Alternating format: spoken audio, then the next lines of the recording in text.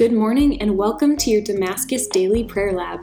My name is Sheila and I am a missionary at Damascus, where we are working to awaken, empower, and equip a generation to live the adventure of the Catholic faith. Today we're going to be reflecting on a reading from the Gospel of John. This is John chapter 12, verses 1 through 11. 6 days before Passover, Jesus came to Bethany, where Lazarus was, whom Jesus had raised from the dead. They gave a dinner for him there, and Martha served, while Lazarus was one of those reclining at table with him. Mary took a liter of costly perfumed oil made from genuine aromatic nard, and anointed the feet of Jesus and dried them with her hair. The house was filled with the fragrance of the oil. Then Judas the Iscariot, one of his disciples and the one who would betray him, said, "Why was this oil not sold for 300 days' wages and given to the poor?" He said this not because he cared about the poor, but because he was a thief and held the money bag and used to steal the contributions. So Jesus said, "Leave her alone. Let her keep this for the day of my burial. You always have the poor with you, but you do not always have me." The large crowd of the Jews found out that he was there and came, not only because of him, but also to see Lazarus, whom he had raised from the dead. And the chief priests plotted to kill Lazarus too, because many of the Jews were turning away and believing in Jesus because of him. Wow, so we are really close to Jesus' passion and death and resurrection here. And we see, once again, this family of Mary and Martha and Lazarus, who he loves and whom he had raised from the dead.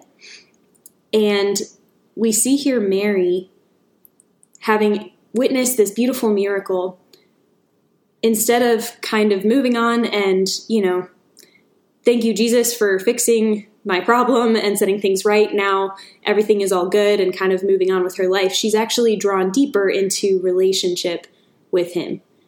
She continues this pattern of sitting at his feet, of attending so closely to him, to his words, to his teaching. And here she not only comes to his feet, but she brings this costly perfume with her to pour out and anoint his feet. And in this beautiful expression of preparing him for his burial, preparing him for what is to come, which is how Jesus describes it.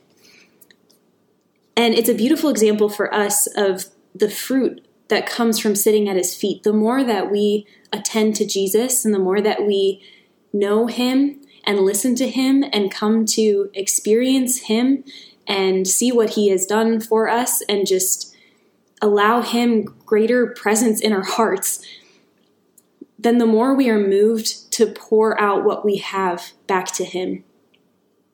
The more that we desire to give whatever we have, to give the most precious things in our life, because we recognize that nothing is as precious as him.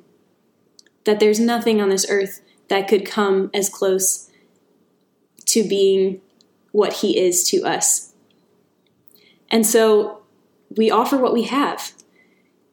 And like Mary, sometimes that can be really dramatic. And sometimes people can look at someone who is making an act of great faith and great love to the Lord and think, wow, that looks pretty extravagant, because it is. And in this case, we have Judas using sort of righteous sounding language to respond to this and to kind of call her out for this extravagant gift, to say, well, why didn't you give this to the poor? And that sounds like a fair question, but Jesus responds saying that you will always have the poor with you, but you will not always have me. Which is not to say that we're not called to serve the poor, but he's hearkening back. The key to our love of neighbor is that we first love God, right? The first commandment is that we love God with all our heart, all our soul, all our mind, all our strength, that we give everything to God. And it's from that place of belonging entirely to God that he then leads us to love our neighbor. And it's actually the love that we receive from God that we are able to give to our neighbor. Because on our own, we are, yes, able to provide materially for the needs of our brothers and sisters, which is in itself a good thing. But as Jesus says, man does not live by bread alone. And that includes anyone that we may be serving or helping or loving.